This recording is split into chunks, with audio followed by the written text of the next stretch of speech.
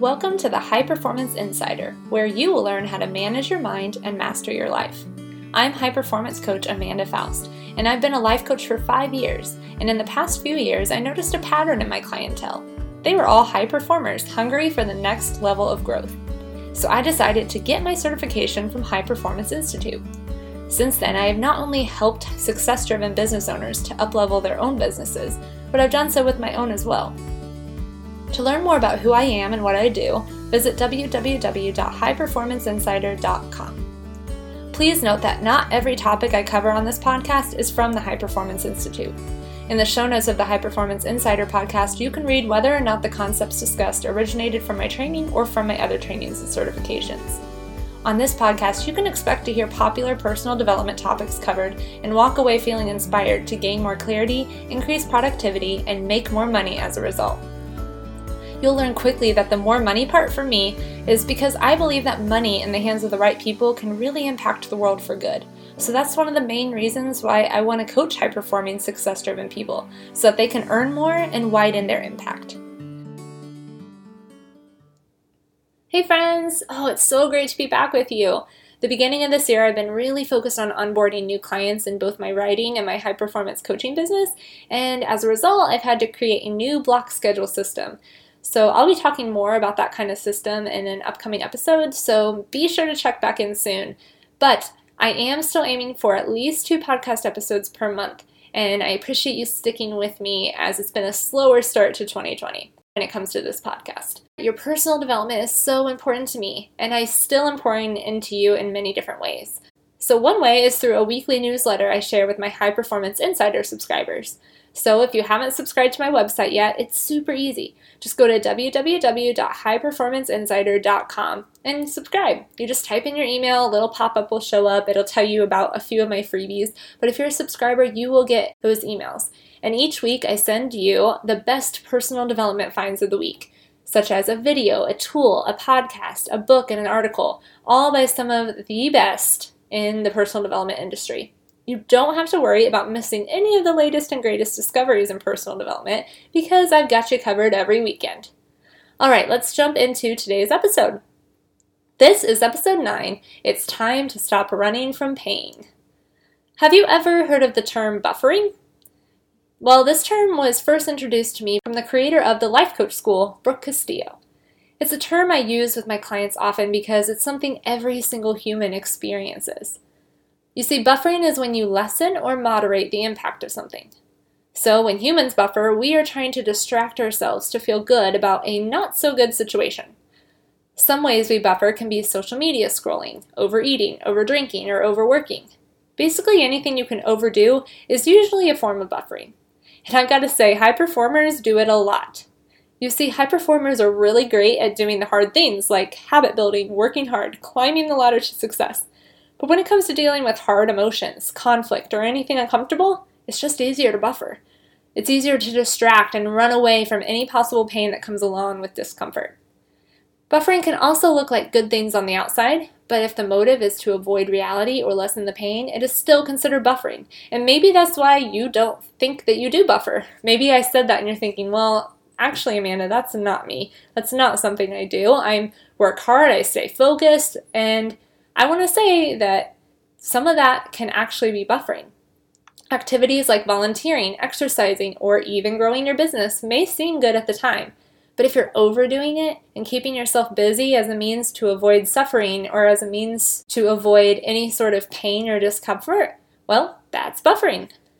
Buffering makes us feel better for a short time, or it can make us feel nothing at all. And that's why we do it. And we all do it more than we realize. So the first step is to recognize your own personal buffering. I want you to think for a moment about what you reach for when you're wanting more control over your pain without actually addressing how you feel. When you know what you reach for, think through what the underlying problem is that you're trying to avoid. Ask yourself, what kind of cycle of avoidance am I in right now? You see, recognizing buffering is so crucial to gaining the power back. But after you recognize buffering, you may be wondering, what do I do? What do I do after I've recognized it? Well, you need to take action against it. You need to notice when it shows up in your life and notice the patterns. When is it that you're reaching for your phone? What triggers the feelings in you that make you want to drink more than you should? What emotions are you covering up with food, social media scrolling, or even with gossip? Next is making a conscious choice to stop yourself and to address the real problem. And yes, it's going to be uncomfortable. You don't want to do it, but if you can think of the long-term contentment you'll gain in exchange for some short-term feelings of discomfort, you'll realize it's really worth it. When your wife wants to have that hard conversation, so you work a little later, notice that it's buffering. When you know an email is sitting in your inbox that's less than friendly and so you avoid opening it, notice that it's buffering. When your kids are acting up so you open up your cell phone to scroll social media and shut off your brain for a bit, call it what it is, it's buffering. And again, we all have done it. This isn't me calling you out for something that I can claim innocence in. My buffers are very prevalent as well. One way that helped me to take notice was to talk to my husband about it. We gave each other permission to call it out when we see it. This takes an openness and an agreement not to be resentful of each other when we say anything. So this may not work for you. It takes both sides being open to it. But it's really helped us because sometimes we didn't see it until the other one brought it to our attention. Another method that could help you with noticing when you buffer is to carry around a journal or to have a note on your phone where you can write down what's going on inside of you when you notice yourself leaning towards buffering. When buffering's triggered, instead of jumping in, pause and address the underlying cause. You don't have to say yes when you start buffering. You can notice it and stop it. This can help you see what kinds of things need to be worked through in your life when you stop and notice what's going on inside of you. Maybe you're in conflict right now and you don't know how to work it out because the other party involved isn't willing.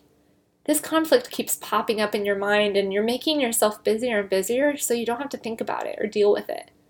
Try to slow down and journal through some of your thoughts. You can even write a letter, and no, you don't have to send it to anyone, but write it just the same to get those feelings out so they don't carry so much power. Gosh, I can't even tell you how many unsent letters I've written. It's a thing that I do. I've just poured my guts onto paper and felt 10 times better.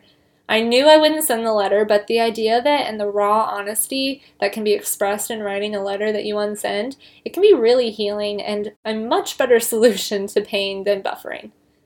Maybe you've been living in reactive mode for so long that buffering is just a way of life now. You aren't on top of your life because your life is on top of you. I want you to know that it doesn't have to be this way. You may not see a way out, but I've watched so many people come out from under habitual buffers that they never thought could go away. Everything is a practice. You're not going to try this once and totally tackle overnight a buffer that's become a habit in your life. And you also aren't going to get rid of buffers altogether as much as we want to, because by human nature, we all avoid pain. That's just what we do. But don't let this discourage you because it's still important to notice and deal with the hard things. There's so much freedom found on the other side. So, I want you to email me at amanda@highperformanceinsider.com and tell me about your buffers. When you name it, it loses a bit of its power and it gets on your radar. I can't wait to hear from you, and I'm cheering you on as you tackle your buffering this week. I'll talk to you next time. Are you a success-driven business owner?